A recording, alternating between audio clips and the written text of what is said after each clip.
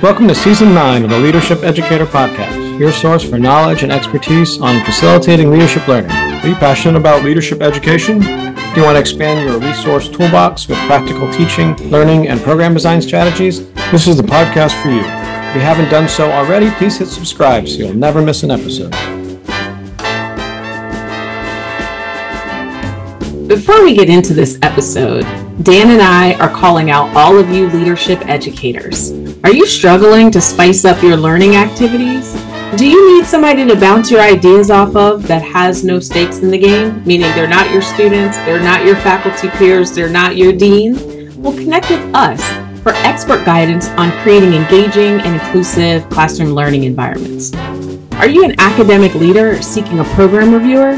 Dan has availability this semester and would love to help you elevate your approach with customized feedback on your program. You can reach out to both of us through LinkedIn today.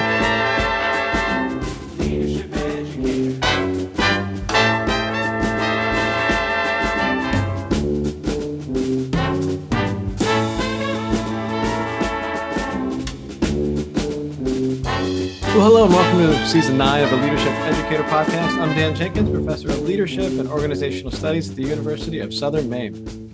And I am Lauren Bullock, an Assistant Professor of Instruction at Temple University. And we're excited to continue our season. We started in the fall with our Season 9, and normally we'd switch to Season 10 in the spring, but we found that there was so much more to talk about. We continued with that topic. We're focused on generative learning for leadership educators.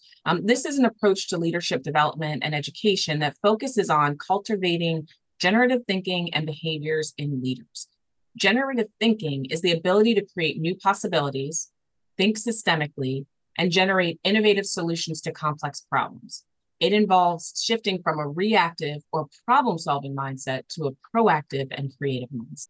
Yeah, and within the context of leadership education, we see this generative learning or generative leadership education aiming to develop leaders who might navigate uncertainty. We're doing that all the time. We are inspiring collaboration and hopefully influencing and creating positive change and helping others do so in their organizations and communities. And so as we think about generative leadership education, it might involve experiential learning, reflection, and the development of skills like systems thinking, adaptive leadership, and emotional intelligence. We know our audience is familiar with a lot of those concepts. And so our aim this season is to have as many guests on as possible to share with us how they're thinking about some of those things and doing post-pandemic. So we've invited leadership educators, faculty, and other disciplines who may have won awards for their teaching and scholars and community leaders to talk about things like artificial intelligence, ethics, social phenomena, and how they're dealing with disruptions and adaptive challenges in their places and spaces. And that might lead to things like, how do we facilitate conversations that are really, really tough, that are causing or affecting us in all these types of contexts and communities and environments that we find ourselves in, and where we're trying to facilitate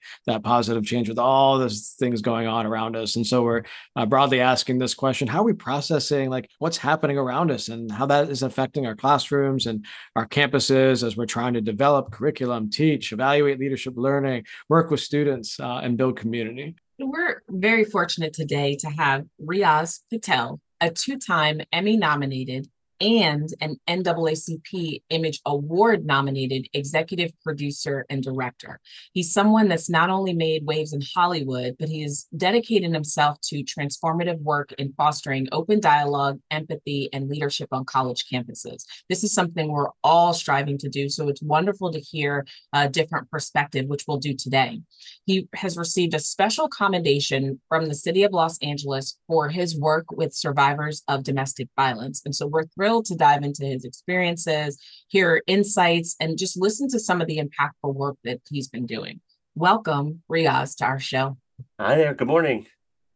Yeah, we're so excited to have you. And I want to say, firstly, I'm grateful to our shared contact, Sheldon Cheshire, who was a participant in the 2019 International Leadership Association's Leadership Education Academy that I co-chaired and had the privilege to have been one of the facilitators. And Sheldon spoke so highly of your work at his institution there at Weber State University, where you've not only visited his campus multiple times, but you've also moderated conversations like four chairs conversations, taking on controversial topics like the gun control debate. I'd love if you could share a little bit more about some of these experiences to get us started, how they, relate to fostering things like open dialogue and leadership on campuses, and then provide some of your insights into like this approach. How do you're ensuring diverse perspectives are being heard and respected, and maybe, what kind of led you into that work? So I my background is psychology. So I studied at University of Pennsylvania, did research with some of the greatest minds in psychology, Dr. Martin Seligman, Dr. Henry Gleitman, and was really on my way to medical school to become a psychiatrist. Really believed in transformation and the idea of being able to shift people's perspectives, specifically when they get stuck in a perspective that's not helpful to them. And at the time was really struggling with the idea of being gay. It was a very different era, and really, really struggling. Like, why am I here? This burden of shame I don't think I can carry. And ended up during finals sitting in my parents' living room, but I was by myself, and a movie came on the television, and it was an old Merchant Ivory film, an art house film about a gay love story set in Edwardian England, and that was the first time. I was 19 years old. It was the first time it had ever occurred to me that gay love could be as beautiful as any other love story. It had never ever occurred to me. And that 2 hours shifted my entire life. And I remember thinking that medium is incredibly powerful because it was not engaging me in a conversation of just information. It was creating an emotional state. And so that's what changed my career and went into entertainment. And all of my shows have been transformative. That a woman who's hated her body for 20 years will come on one of my shows, or a family that's about to fall apart. And I have 2 to 3 days to create these immersive experiences, social experiments, if you will, to shift the way they think and feel about the lives, and not just for camera, permanently. And so around 2016, when I started seeing people say, if you think this way, unfriend me. I don't want to be friends with you. And I was like, uh-oh, like if you don't talk, there is no other way to humanize each other. That through my life, whether it was the gay thing or being Muslim or being an immigrant or being from Pakistan, the only way I could ever humanize myself and create a shift in people's perspective is through conversation. That's what higher education was for me, is those amazing conversations that were, and I have a knee-jerk reaction to the word difficult, because a lot of people keep saying difficult conversations. I think people get primed to think this is going to go badly. And I think really interesting conversations are the most energizing thing in the world. And so how could I create a space where people could do that? And so I started bringing people together from 2016. I would bring friends who stopped talking. I would bring neighbors. I would bring, 10 people, 20 people, 40 people. I did it in rural Alaska. I did it in Texas, in New York, in DC. And I was like, why are people not seeing each other? That they're talking past each other. And it was almost like we had these people in the room, but there were 8 people in the room, but 17,000 opinions. And if we discussed, for example, gun control, and even the word control is provocative to people on the right, but the gun debate, you would have all these opinions, and Mitch McConnell was in the room, and Nancy Pelosi, and I'm like, but they're not here. They're not actually in the room. But Abby's here. This is Abby. She's a mom. Anyone see Abby? But Abby's side did this, and President Biden, and I was like, but that has nothing to do with Abby. She's right. Anyone see her? And it was this odd thing that people were not seeing each other. And that began this journey of 6, 7 years now of how could I create connection that would allow people to have the conversations in a way that was not just collaborative, but enjoyable. And that's what entertainment does, is that entertainment creates an emotional state, and it's more lean back than lean forward. And so after years and years, we realized that the secret of connection is in the introduction, that how you introduce people to each other will set up how they see each other. And we found that if you could bring strangers together, or people who didn't know each other well, and introduce them in the right way, they had a much better chance of shifting each other's perspective than if you were to engage your cousin in the same debate, because so much of that conversation between your cousin has nothing to do with the topic. It has to do with the relationship. And so really this idea of bringing together strangers and connecting them through this experience called Connect Effect we call it step 0, that it primes people in a way to really drop into this deeply connected state, that the connection leads to conversation, and that conversation is the foundation of community, which is the thing we all want. So that is the Connect Effect: connection, conversation, community. And so it really is this as entertaining as it can be, because entertainment's one of the only spaces that people relinquish their ego. That you don't go into a movie theater and you don't go into a play with your fists up ready to fight. You surrender to the experience. And I think that surrendering is very key to getting people to connect. And so it's just been a 7-year journey of perfecting every second, every minute of this connect effect. So wow, there's so much to discuss in that just opening statement, I have a couple of questions, but the first one centers on the key is how you introduce people. So in my class I teach, it's called Leading Diverse Teams. One semester, I had a really large class, and I had them do the traditional post on the discussion board some things about you. And usually I use the diversity wheel, knowing that it's a little dated and that some of the terminology needs to be changed. But part of the class becomes critiquing it and kind of talking about how, well, when this came out, this was the state of our society. We've since grown, research can grow, and just kind of priming them for the conversation to critique more. One of the things I did differently was I went through everybody's discussion board and I pulled out one thing that I had in common with them. And so instead of saying, I'm teaching at this university, I've taught here, I went here, I shared the things I knew that they listed. For example, someone talked about loving going to the beach. And I'm like, well, I was born down the street from the beach. The end of my block was the beach and lived there for many years. And so I share all of these things that normally I would not share in my classroom introductions. But to your point, the key is how you introduce yourself. I wanted them to see something in common with me instead of defaulting to visibly what they see or perceive, or hearing almost a disconnected explanation of myself, all these things that they didn't really care about. Yeah. They cared more about some of these other things. So I didn't do it. It wasn't like I read it and did it intentionally. It was kind of like, I had this thought. But now that you're saying like the key is introduction, it makes so much sense. So going to your example of cousins, right? Your cousins, they're born, like I have cousins who I didn't know their government name until I was like in my 30s and their parent passed away and I saw their name and I'm like, well, who is this person? Like, who is this person? Like this, no, it should be, and so to your point, you're never really like introduced to them. They just show up and you start, act natural and just start looking around them. But that explains why some of the conversations you can't have because of how you're connected.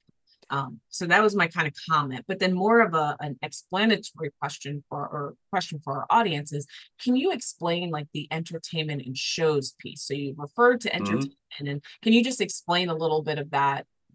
We'll get into more, but can you just explain that for our audience? Sure. And I think, entertainment, when I'm doing it for networks like, MTV or Lifetime or anything, that's very, very clear. My job is to get an audience. That audience is measured, how many people stayed, how many people watched it.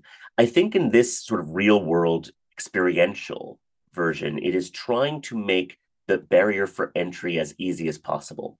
That I think, and I just got back from a week in Minnesota, where we did Connect Effect 6 times over 3 days, and I was a guest lecturer in about 20 classes. There is and really good teachers do this anyway. Really good instructors do this, that it's dynamic, that it doesn't feel burdensome. It doesn't feel just like a passive experience. We know those professors whose classes we went to, and we're like, okay, just lean back. He's going to go on a monologue for an hour. And the ones who create this dynamic, immersive experience. And so when I use entertainment in that sense, it's designed to be enjoyable. I think, again, I know that so many conversations are difficult, but I think that when they're framed as we need to have difficult conversations, it becomes, oh my God, there's one more thing that I'm going to have to now gear up to do. And we've been doing that, talking about difficult conversations for years and years. And I think there's a burnout rate there. And so when I really try to do this as a co-curricular experience outside of the classroom itself, is how can it be as enjoyable as possible? So the actual experience, you walk in, music is thumping, lights are dimmed, you're not in a regular lecture. It's not going to be deliberative debate. And then they go through this experience that is designed to be theatrical. Half the experience is in the real world, we call it, which is the people in the room, and half is in the screen world, because that's how we live our lives. We live our lives between these two worlds. And so the stuff that's on the screen is incredibly robust, the media incredibly dynamic, very immersive, the music, the sound mix. And so that is to create an emotional state. Great art does that. It creates an emotional state. It changes the way you think, but it doesn't do it by just presenting you information. It's the way it's presented. And so that I lean into the idea of something that is immersive, something that is allows them to enjoy themselves, that they actually do find it fun, that they go through it and it's designed to entertain. So it doesn't feel like it's hard work. And when they find that it's fun, again, the ego relinquishes. One of the great tragedies of our era is that even though we're all living in an information age, connection is not remotely information based. That all of the information, what we tend to do when we want to connect is we exchange information. Look at this article, see this post, read this tweet, read this post about this post. And it all gets processed by the brain and the ego. And a lot of it doesn't permeate. It just stays up in that brain and ego where we're processing the information, which is why we often want to be right, because my information is better than your information. When you're in an immersive, entertaining space, it permeates. That I always say the thing that I'm trying to do is I don't want it to be taught, I want it to be caught. And that's something that comes from an emotional state, is that the messaging is felt rather than conveyed through information. And so that's what we're really going for when we develop Connect Effect, is that someone would go through it and they would see the world differently, they would think differently, but they enjoyed the process, because so much of it feels so daunting to an age of students who have seen a lot of darkness, and then darkness continues to come on their screens. That's how the screens work, is through attention extraction. The more I show you the world is burning, the more you can't look away, the more ads slip by. And so there's a burnout rate for darkness. And I think it's one of the reasons why empathy is getting harder, is because they're just so frazzled by the constant dark messaging. We go from one tragedy to another. And so trying to make this co-curricular experience enjoyable, that they leave and they say, that was actually fun, and I see things differently. That allows them to enjoy the process and not feel that it's something that has to be so heavy and so intense and so much hard work. Well, we know, so to your point, we just went through this pandemic, and no matter how you feel about the pandemic, we all were operating in like this stress emergency level for so long. So we don't have the capacity, even though we may want to be empathetic, we just physically, mentally, emotionally just don't have the capacity. Yet we're all kind of still acting as if it's business as usual, right? Yeah, that's a And so in that space, I feel like the way you're describing it, it's surfacing that no, these are real things, but also in a space where people feel comforted or comfortable, and not in a bad way, but just like I think about, there's so many lessons to be learned and so many great things about music. So if I hear that music, I'm instantly going to think about who it is, what I'm listening to, how does it make me feel?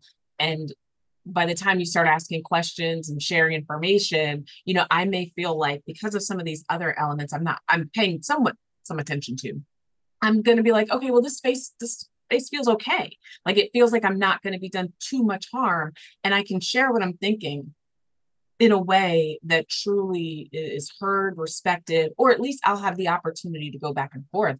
And I think about how many places can we do that? We're engaging with people less and less now, yeah. just because of the restrictions. And so I imagine the way you're describing it, it almost feels like a relief.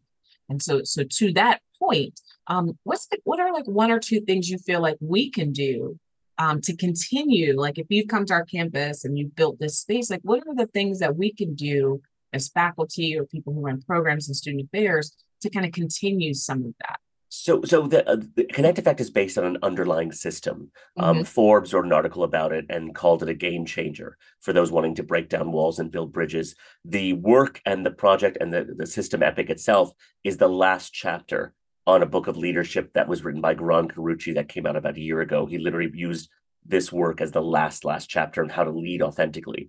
It's called EPIC, EPIC.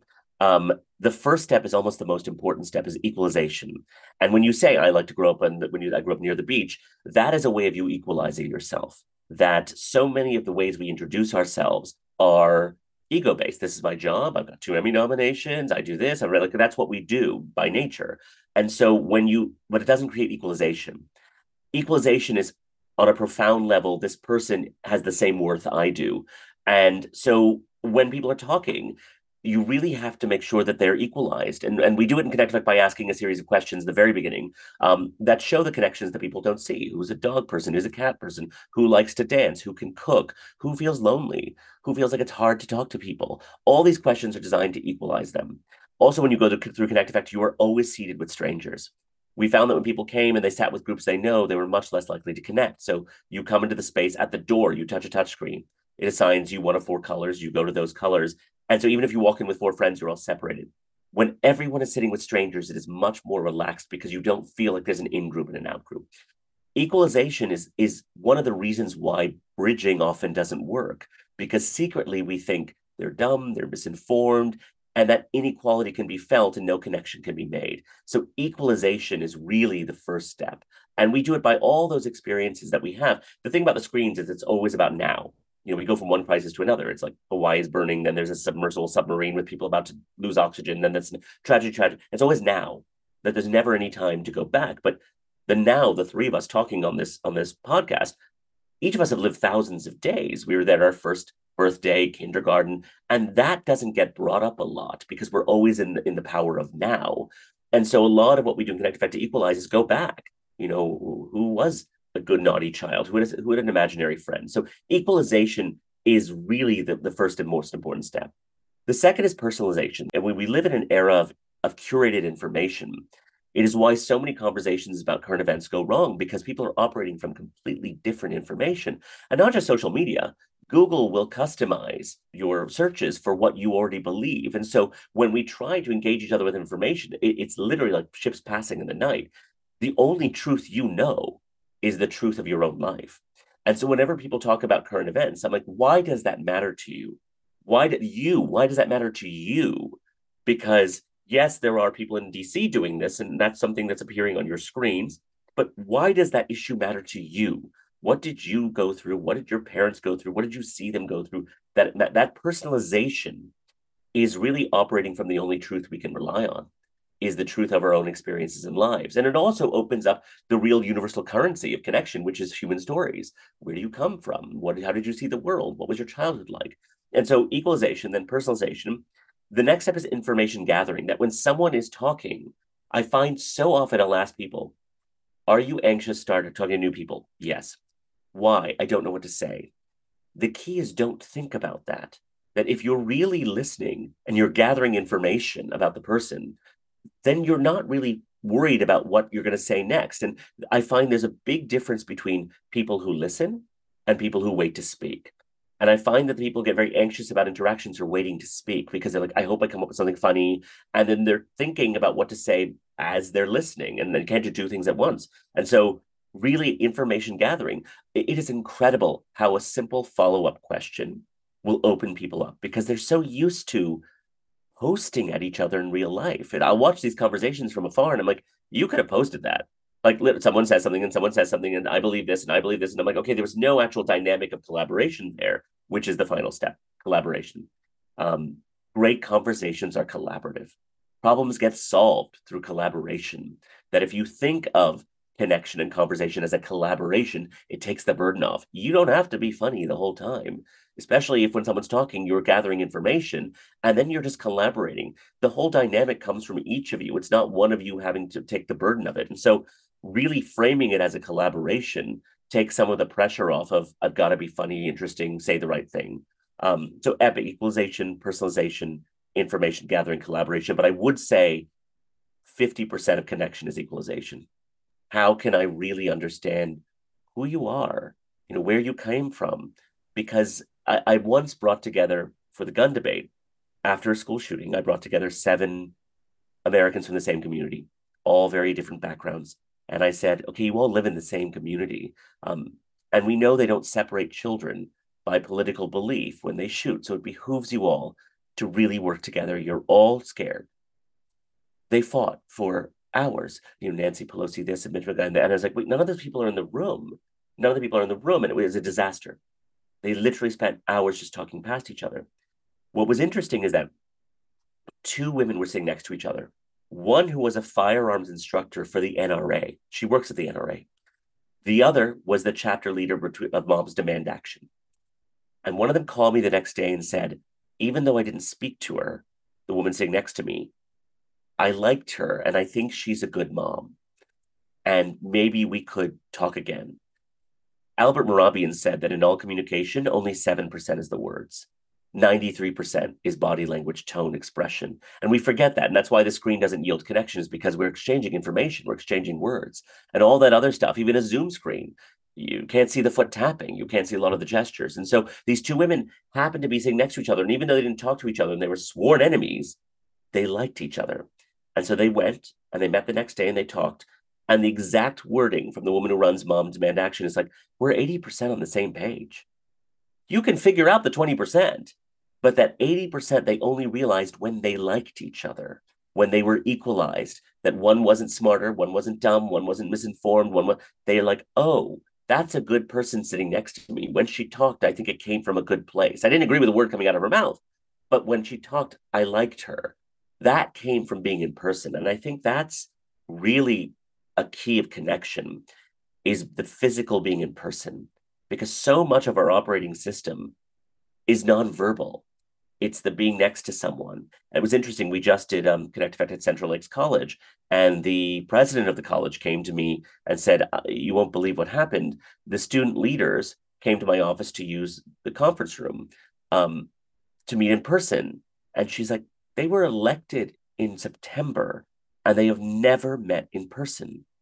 They met through Zoom, even though they're all on campus. And they said they went to Connect Effect and they see it differently. They want to try it differently because they know that so much of now information and sort of it comes from being in person. So they're going to try it. And I think that sort of the ease of Zoom, the ease of our screen is taking that 93% away. And that's really that equalization is inherent when we're around another human being. It's so easy for me to ghost you and to unfriend you. But if you're in person right next to me, it's really hard to do it. So encouraging people to be in those physical spaces together is really, really key to creating that sense of connection and community again. Yeah, you shared so many nuggets. I just that has my brain swimming in all kinds of places, and thinking about this through the context of the places and spaces where we spend a lot of our time with leadership education and working with college students, and through our Lauren and I's consulting practices and what have you.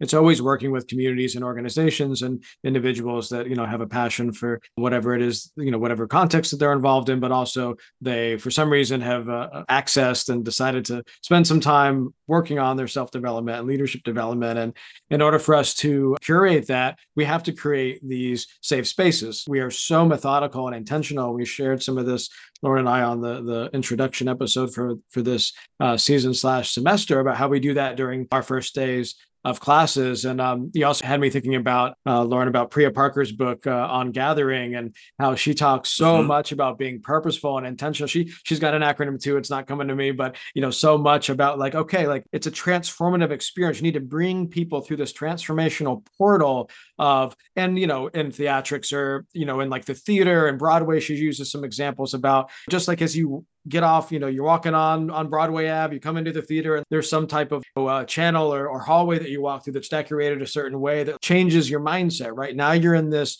different experience. And it's interesting that through your background, through your experience, your talents in the entertainment industry, that's what they do, right? They create transformative experiences and the theatrics and the sound stage and the set behind that. And then that brings everybody into this shared experience. And your point about these opening equalization questions that you asked that build community, you had me thinking about, I think this was when one of Malcolm Gladwell's books, he talks about this research he came across around contempt, and that, people not being better than, and that they had some psychologists had studied, he'd done some qualitative research, video interviewing a bunch of married couples, and those that lasted more than like a year or two beyond this research, the absolute statistically significant factor was what they asked them to like talk about a recent dinner that they went out to or something like very, very vague. But one of the things that they would always find in these conversations was marriages that lasted, there was not any essence of like contempt,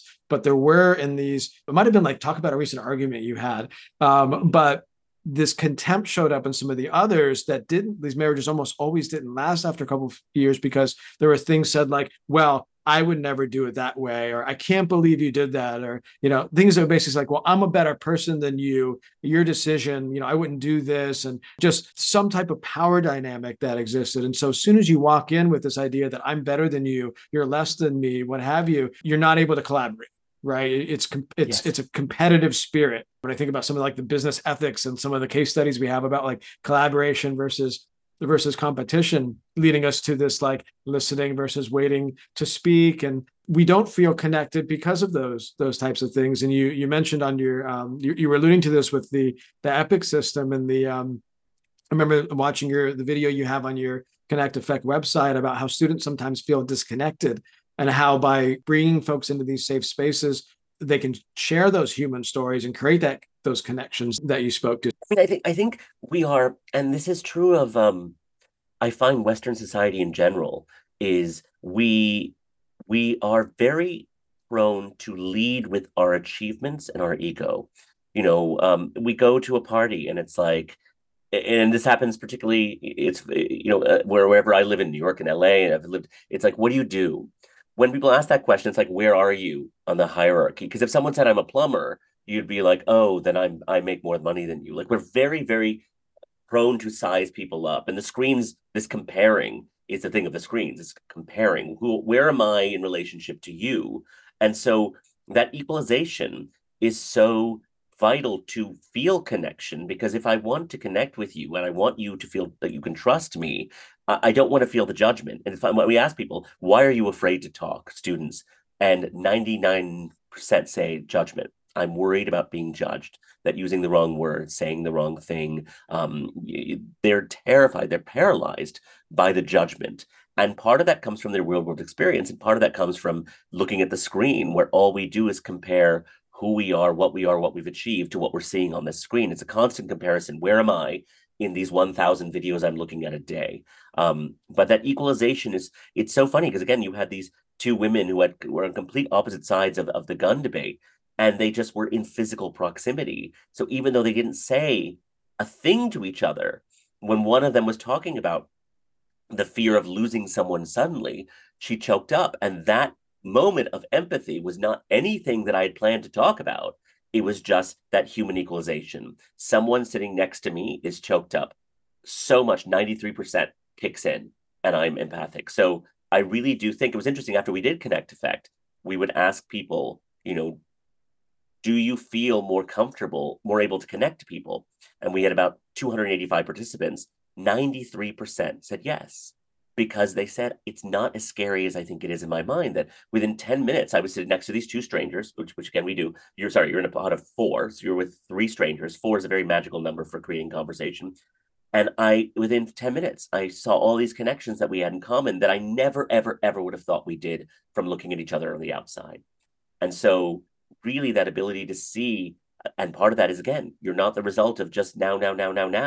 You have these thousands and thousands of days of lived experiences where I'm sure there are commonalities and connections and shared experiences, and focus on that before we talk about the issue of today, because that's all we end up doing, because the screen is so fervent, is we talk about what we just saw. But if you can step back from that and talk about where you've come from, there's much more intersections of connection there and much more potential for equalization. Just like you were saying about, I grew up near the beach, such a simple thing is a great equalizer for a student who's looking at you and is like, oh, there's my teacher. Oh, she's obviously, I remember growing up thinking, I saw a teacher of mine at the restaurant. I'm like, you eat? Like what? Like you go out, but you're a teacher. Like, and I never saw them humanized. And now I think that ability to see the humanity on each other is, in a world of depersonalization from screens, is incredibly important. It's funny that that's your ending comment, because I think about, like, I don't go out. I live near Philadelphia. I don't go out in Philadelphia because when I go out, I see my students and I'm like, to be able to cut up, and be Lauren or Lolo, not Miss Lauren or Professor Bullock. So, but to your point, you're right. Sometimes I'll see, like, I had a student who was working the elevator in an Eagles game, and I get on and he's like, Miss Lauren. And in my head, I'm laughing because I'm like, we're at this game. Like, it's a Sunday night, the place is packed. And here he is, it's still in this mindset of college. And he's wanting to talk to me about like class things. And I'm just like, in my head, I'm like, this is not in my little clear fanny pack, but hey, well, whatever you want to talk about, you got it. No, for the safety of all your students, you all need to go home, plug yourselves into a wall, and do an oxygen chamber, and not engage in the real world, so you can stay in that pristine space. No. I also, though, I love it because I'm always in class telling them, nope, go get jobs. I need y'all. I need that Social Security money towards the end of my career. Like, I need y'all to make sure it's there. And they laugh. I mean, we do, Mhm. but what you were saying reminds me of immunity to change, meaning it's a model that's applied where they talk about you have these things you do that you feel like protects you, and they feel comforting because you've always had them, and you feel like they've always protected you. However, once you one surface what the real issue is, you find that it's something else that you're protecting yourself from. But then two, you're not seeing all of the other issues that are being caused from the things that you're doing. And so it walks you through these steps of surfacing those things that you feel like are protecting you and identifying how you're being harmed. And it feels like in these spaces, you're doing that with like a whole room full of folks, really talking about, first you talk about what connects you, but then once you get to those challenging issues, it's setting folks up so they can have a deeper conversation about what the real challenge is, or what their present day, like what their living experience is. Like you mentioned some of like the politicians, it's like that's wonderful that you're following those talking points, but also are those talking points actually affecting you in real life? It reminds me of a guest speaker I went to, and the first question they said was, how many cups of coffee do you think adults drink? And everybody answered the question. And then he asked, how many cups of coffee do you drink? And in the first response, people said they think people drunk like 6 cups of coffee a day. And then in the second response, when they said the 3 cups, it was, well, you're all adults and you only drank 3 cups. So it's talking about misperception and how we feel. And so it feels like it's, an hour, 90 minutes, 2 hours of kind of surfacing some of that. The second thing, as we're talking about gathering and purpose, because in Priya's book, that's a lot of what it is. It's how are you being very clear about what people should be doing in these spaces? It reminded me of a tough conversation that I had to have. So I had a colleague who wanted us to meet, and we were meeting, and the meetings were taking like 90 minutes, like a complete waste of time. And I got very frustrated because I'm a very timed person. Like I have a very clear schedule. And so what I eventually learned was he wanted to build community, but he was doing it under this guise of productivity. And so when he finally surfaced that he wanted to build community after I'd been making all these recommendations, I was just like, you could have just said that in the beginning, like you just wanted to gather to talk. Like you could have just led with that. And because I was getting all upset because I was like, I'm trying to make these meetings productive, and they're not in any way. The other thing I realized was you can't force that connection on me either. Like that's not how I connect with people. So like shaming me for not attending these meetings or trying to force me to attend these meetings because you want to connect that way isn't the space I'm comfortable with. So it gave me some language to have that conversation. But to your point, I felt like it really was like a courageous step. And I almost asked for permission ahead of time. I was like, look, I'm not going to these meetings. And the person was like, oh, okay. Like to another person, they were like, oh, Mhm. okay. But to your point, I felt like it was this big buildup. And in reality, I could have just said like that. I don't want to, like, I want to attend these meetings for productivity, not for community. I build community in other ways. Y'all go ahead and have fun. You don't need me there. But I feel like it was so hard in that moment to say that. And once I said it, it was fine and we could move forward, I think so many times when we gather, it's one of the first things we do in Connect Effect is we call it intent connect. That what is your intention for this space? And because if you change what you're looking for, it'll change what you see. That if you are looking to see confirmation of the worst of the other side, you'll find it. If you're looking to be proven right, you'll find it. If you're looking to connect, you'll find it. And so one of the first things we do is we say, like, what is your intention for being here? If you just want to get through the next 60 minutes, like maybe this isn't for you. We're not, you're not obligated to be here. And so we really are very, very clear that there's an intention behind this. And it really is to connect, and that's it. And if you're looking for that, you'll find it. And I think so often I'll go into either conferences or breakout groups or whatever, and I'm like, is this to connect or is this a soapbox for you? I really do feel like that comes through very, very clearly. And I think young people are very aware of that because they have so little control over their lives that they're so used to walking into a space. And in this space, you have to behave this way. And in this space, you have to do this. And what I like about what we do is, again, we're not in the classroom, although when we do it, we end up, what I love is going to the classrooms afterwards, after they've experienced it, and then breaking it down with them. And we do that no matter where we go. But what is your intention for this space? And a lot of that is set up by the way we greet them, the way they're welcomed to the room, the way that they sit down, that we're very clear, like your whole point here is to sit back and allow the connections to emerge, that this isn't something that you're going to have to actively work on. I absolutely believe in the concept of safe spaces. We very clearly say this, we're not here to be safe. We're here for you to enjoy connection, because I think that idea of safe spaces makes people either A, very guarded, or very much leaning into their own sense of fragility, which, you know, we can unpack that separately. But for Connect Effect, we're like, you will discuss some interesting things. You'll discuss some things that are difficult. They won't feel difficult, because by the nature of the emotional shift we'll create, the big shift we have when people leave Connect Effect is no longer let me regurgitate what I know, but what do I not know? Like, that's the prime of me learning about you, is not me trying to get it right. Your pronouns, your race, is just tell, what do I not know about you, is the best priming. We asked people at this event we went to, you know, again, it's 285 people. Do you think this would be useful to bridge divides, to have this be first? Sort of, we call it, when we pitch to people, we say we're step zero. You want to have a conversation about race, about guns, whatever, we're step zero. We will set up people, prime them. 97% said this would. I mean, I said I'd be happy with anything over 75. 97% said if this came first, we could discuss divides much more easily. Because the first thing we do is we break your relationship with the phone, because none of us are in the Middle East right now. Everything we are learning is an edit.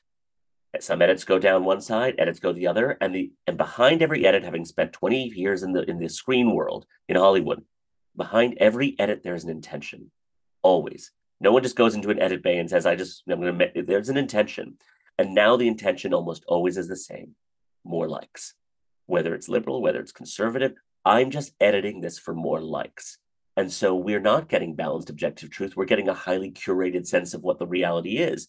And so we really, when people go through it, there is this shift of, I can't trust the screen. We have this whole thing we do in Connect Effect where we say that the screen is like being a cyclops. Why do we have two eyes that do the exact same thing, not even an inch apart? Is depth. You cannot see depth without two eyes. And we have this thing where we have two swizzle sticks and we have them sort of pull them apart and then bring them together, the little points touching. We have them do it a few times quickly, and then we have them close one eye. And they pass each other and they all look drunk. They can't seem to get these 2 points. And I'm like, that's why you have two eyes. Your screen is one eye. You are seeing no depth. And we say there's a very simple test to know if you're looking at the world as a cyclops. If you are 100% sure, you are 100% right. And the other side is 100% wrong. 100% of the time, you are looking at the world as a cyclops and you have no depth. You must go and find another perspective to see anything with depth. And so really that breaking of the relationship and the reliance on the screen world is step one of Connect Effect. Because no matter what we're talking about, you know, none of us are in those spaces where we're getting this news coming at us and current events. And so edits are completely, I have two WhatsApp groups.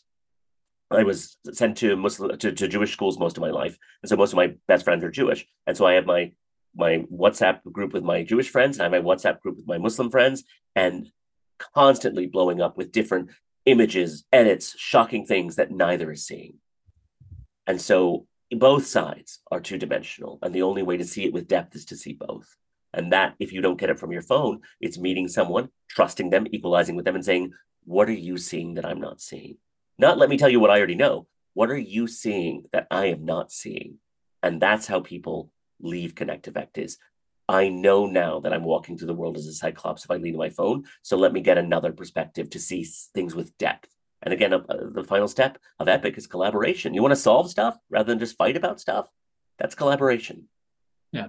No, again, just love all these nuggets that you're dropping, because so much of the responsibility of leadership educators is to facilitate these tough conversations, or basically, you know, any conversations, right? I mean, we are our signature pedagogy, the instructional strategy we use most often in leadership development, is discussion. And as leadership educators, again, it's how do we skillfully intervene with our students, with the individuals that we're responsible for cultivating, for facilitating these conversations, and just love the strategies and metaphors that you've shared in these kind of little learning activities for cultivating connections and classrooms and communities and within organizations, and thinking about dialogue and promoting co-inquiry and all these things that we socially construct together, these shared meaning and these hopefully moving towards some type of positive change and a connection. I want to make sure that we ask you about some of the things you're working on and some of your current and future projects. So, what are some of those things as you think about work that you're currently immersed in, some, future projects or initiatives you're excited about? How do they align with your mission to transform perspectives and facilitate meaningful,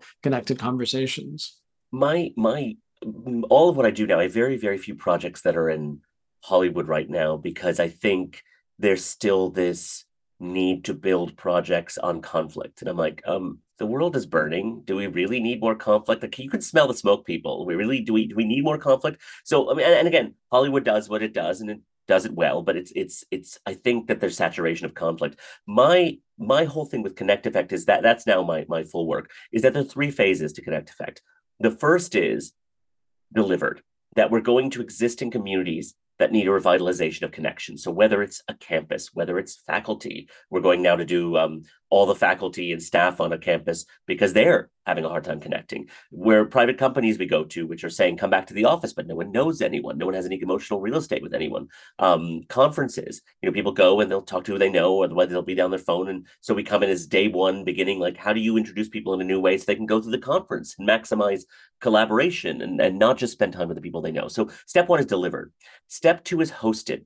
That when people experience connection, we ask them in the survey, if there was a Connect Effect location dedicated to this kind of connection that you just experienced, that you could drop in anytime you felt lonely, anytime you want to discuss ideas, would you use it?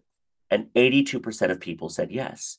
Because if you are isolated, if you are lonely, and I'm thinking about all these students who are sitting in front of their screen and they're like, I do feel lonely. I know that. Where are you going to go? Like, where are you going to go? Because you go to Starbucks, everyone's on their phone. You go to the bar, everyone's on their phone, or there's drinking, which has its own thing. Like, where could you go? And I pitched a woman who is one of the heads of mental health in Florida, and she started to cry. And she's like, this is it. Because most of my students are not mentally ill.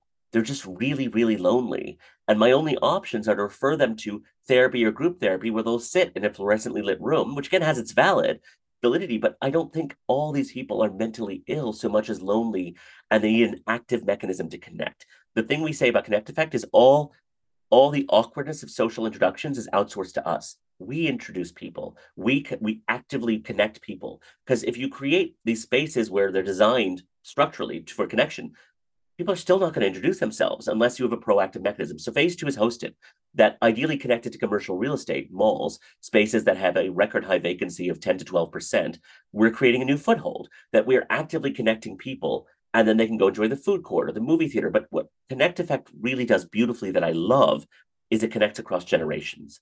So you end up, because people walk in and they're randomly assigned the people they're going to sit with, you have a 20-year-old next to a 70-year-old. And if they're equalized in the right way, they can see each other. They become amazing resources to each other. That for an aging person, to have connection prevents all sorts of physical health problems. For a younger person, it's all sort of mental health problems. So that intergenerational connection is something we really love at these hosted facilities. So the idea is, again, for more and more locations at malls or commercial real estate where people can drop in. It's everything in Connect Effect is primary colors, very intentionally. You put people in primary colors, it's a very specific response. We're not in primary colors after the age of 6. So there's brightly colored spaces with good music, and people are actively connected in this conversation. So that's phase two, is hosted. Phase three is broadcast, where at these locations is a studio. And so what you do is you connect an audience every day of the week, and then you tape a show with an audience together. Game shows, talk shows, information shows. But I grew up in an era where audiences on talk shows would talk to each other. And now that never happens. You'd have real people in the audience talking, and a lot of connection. Why Oprah in early days was so powerful is because real people would share things they wouldn't normally share. Now, part of that was Oprah, and part of that was the producing team that would create an environment. By the time the person got up to speak, they felt comfortable. That's what we do. And so phase three is broadcast, that you have in these centers, and we're opening up more and more locations, is that you soak up neighborhoods that have stopped talking, communities that have stopped talking, families that have stopped talking. You connect them. And then we film beautifully shot shows that are broadcast. It's all on YouTube. It's not a paid third party, where you start seeing people looking like you, sounding like you, talking about issues relevant to you. Right now, neighbors in Wisconsin are not talking because of book bans in Florida. Whereas if you can create civic engagement, then you have people talking about issues and they can actually solve things. So the real big swing here is to revitalize connection and community and create a sense of civic engagement that is local, that we have 15 of these Connect Effect, ideally in time, 15 of these Connect Effect micro studios, and each one is broadcasting their own slate of shows. So people in Minnesota are looking to people in Minnesota talking about family leave in Minnesota, and just getting people to stop paying attention to what I call as the big circus, which is DC. It's interesting in Connect Effect, I had a conversation with these three very powerful people, and I asked them, looking in the eye, does an angry population make you more money? It means you, the person I'm looking at. And I'll tell everyone in the world your answers, but I'll give you multiple choice. A, yes. B, no. C, it's more complicated than that. And you asked the lobbyist, and she said without a hesitation, A. And then she added, we can't allow the illusion of collaboration to get out, because that doesn't fire up the donors. And donors have to be fired up. Because she said there is collaboration going on. But if there's collaboration, we make sure cameras are never there. And so this big show is designed to divide and raise money in the division. And so trying to get people to focus more civically, I know you as my neighbor. Together, if we like each other, we're connected to each other, we can solve things that are relevant to us. COVID was very different in very different parts of the world, depending on how closely you were densely populated, but everyone got a one size fit all. And so really is trying to get people to focus more locally. And so reinventing the community center as an entertainment venue is what we're trying to do. Because again, there is a space for safe spaces. I don't want people walking to Connect Effect and saying it's going to be safe. I want them to say, that was fun. Because human connection is fun. When you have great connecting conversations, that's the stuff that makes us feel wonderful and alive. We asked, would you recommend Connect Effect to others after they finished it? 99% said yes. I was shocked. All but 3 of 285 people said yes, because although they had a shift in perspective, they enjoyed the experience. And the way you get people to come back is if they enjoy it. And that's what we want, is people to not think of connection as work, something that's hard to do, but it is easy. It can be effortless, and it can be fun, because that is actually one of the most enjoyable things in the world, is when you connect with people that you don't know and you have these deep conversations. All this research coming up from Harvard that social fitness is as important as physical fitness in health and longevity, but not just talking to people you know. Actively meeting new people is the most important part of social fitness. And there's nowhere to do that. We're all siloed. We live around thousands of people we'll never meet. So that's the big swing, is to use Connect Effect, now delivered, then hosted, then broadcast, to revitalize a sense of community again in America and ideally beyond. But that's the big swing, because that's the foundation of so many of our problems, the polarization and isolation and addiction, and comes from this isolation and isolation from screens. It sounds like such meaningful work. Makes sense why you're so passionate about it. Like, you can feel and hear your energy and excitement about making these changes, and almost like the pride in knowing that you're measuring or you're getting or slightly moving that needle in all of these spaces. You can feel it. It's palpable in how you're sharing. Is there anything else that you want us to know before we close out our episode today? No, I think it's just that it works. And I think I really want to honor the fact that I think university, higher education, faculty, staff are in a very tricky position. And being someone who's not in that, I feel more comfortable saying it than I think a lot of people in it, is that, you do want to create these amazing experiences, but you also have this weird world of feedback constantly coming that I know. I talk to professors, and specifically when I just left, and they're like, a lot of the things you said, I couldn't say, because it can be, and really it's very sad and very frustrating to see these great educators who can't say what they really want to say. And so I do think that there's more validity now in something like Connect Effect. It's not in the classroom. That's this co-curricular exercise that can be expanded upon in the classroom. And we do have learning modules, and we do engage in conversations afterwards, but it really is we call it a hard reset. In your computer phrase, you Control Alt Delete. We control alt delete the humanity of people when they're in the room.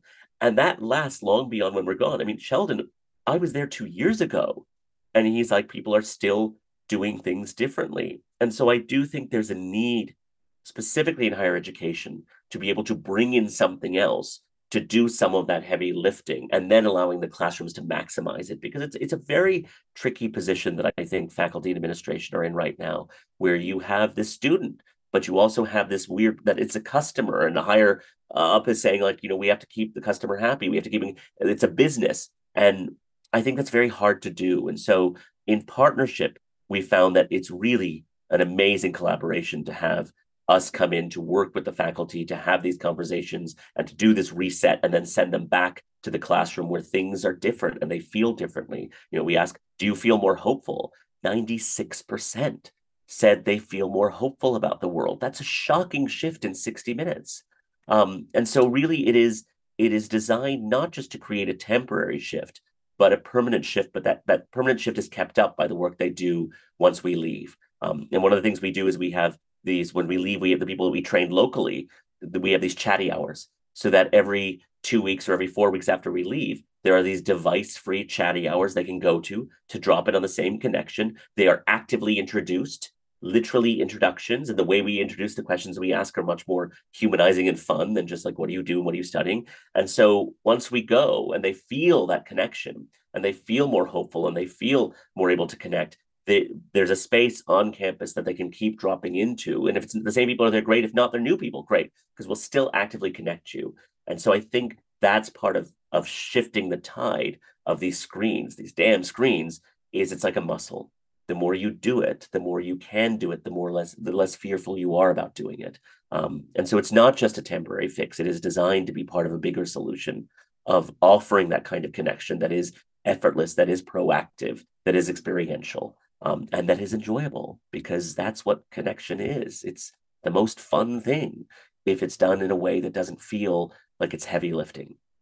Thank you so much. You've shared so many just amazing points. Like, I took a full page of notes, and now I'm thinking about the centered question of, like, always, how are we creating, meaningful connection in class? I'll share really quickly. Yeah. I took a teaching in higher ed certificate, and I audited the 2 classes as a part of my doctoral work. And one of the things that came out was nobody was intentionally talking about, like, faculty student interaction and how you meaningfully connect. And so I think it was alluded to, but there was never any explicit conversation. And so to me, as someone who's steeped in that, I'm like, we're missing an opportunity to talk deeply about this and be explicit about this in a way that's meaningful. So I just thought I'd share that. And then just end with thanking you so much for joining us today. We appreciate your time and your insight, and wish you the best of luck as you continue traveling to campuses and building locations and centers that are designed to work on improving connection and civility within our space. Thank you. And if people are listening and want to find out more, just email. It's Riaz, R-I-A-Z, Riaz at connecteffect.us. Because we designed it to be experienced. And so really we're in a phase now of, we've spent 7 years perfecting it, every sound cue. So now we want it to be used, and we want it to get out to as many students as possible. And based on the data we just got, it was Essentia Health it's the first time we've been brought in by a health system saying, we're going to use a non-traditional approach to the epidemic of isolation and polarization. So we'll try something that's a little different, and the data was unbelievable. So we really would love to get out there in front of more campuses and more students and more faculty. Most of our sessions were a mix of students and faculty, and everything was designed to be entirely appropriate, that you could be sitting with your student, your direct boss, and nothing is inappropriate in terms of the equalization. And so it really is nice to see students and administrators go through this side by side with faculty, with students, because again, to what you said, that's an important relationship. And I think that it's a very unique opportunity to be able to deepen those relationships outside of the classroom. Awesome. Yeah, we will definitely put that link in the show notes as well. Thank you again, Riaz. Have a great one. Thank you.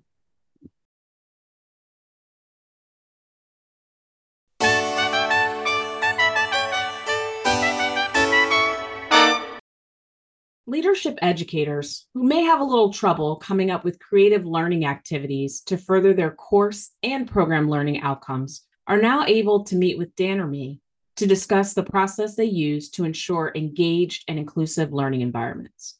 Or if you're an academic leader looking for an external reviewer, Dan brings years of experience in education evaluating leadership programs. Contact us via LinkedIn today. Leadership Educator. Do you connect with leadership educators virtually? Please follow us on social media. Search the Leadership Educator Podcast on LinkedIn to find our page. And find us on Twitter at Lead Educator Pod for episode release information, show notes, and upcoming events. You can connect with me on Twitter at Dr_leadership. And Lauren is at MRSLAURJB. That's Miss Laura JB. You can find the episodes wherever podcasts are available. We also encourage you to please subscribe at leadershipeducator.com and rate us 5 stars, as the more you rate us, the easier it is for others to find us. We'd like to thank the James M. Cox Jr. Institute for Journalism, Innovation, Management, and Leadership within the Grady College of Journalism and Mass Communication at the University of Georgia. The support was facilitated by Dr. Keith Herndon, William S. Morris Chair in News Strategy and Management. And our wonderful theme music was composed, performed, and mixed by Dr. Matt White, trumpeter, composer, and associate professor and chair of jazz studies at the University of South Carolina. Check him out at mattwhitejazz.com. Matt, thank you so much for sharing your musical genius with our audience. And finally, we are grateful for the support of 2 professional associations that are destinations for leadership educators: the Association of Leadership Educators and the International Leadership Association. ALE, which funded the start of the podcast, continues to promote our mission of continuing conversations with leadership professionals. Check out all that ALE has to offer at leadershipeducators.org. The global reach of the ILA has helped us to expand our listenership beyond our original borders. Check out the ILA's programs and resources at ilaglobalnetwork.org.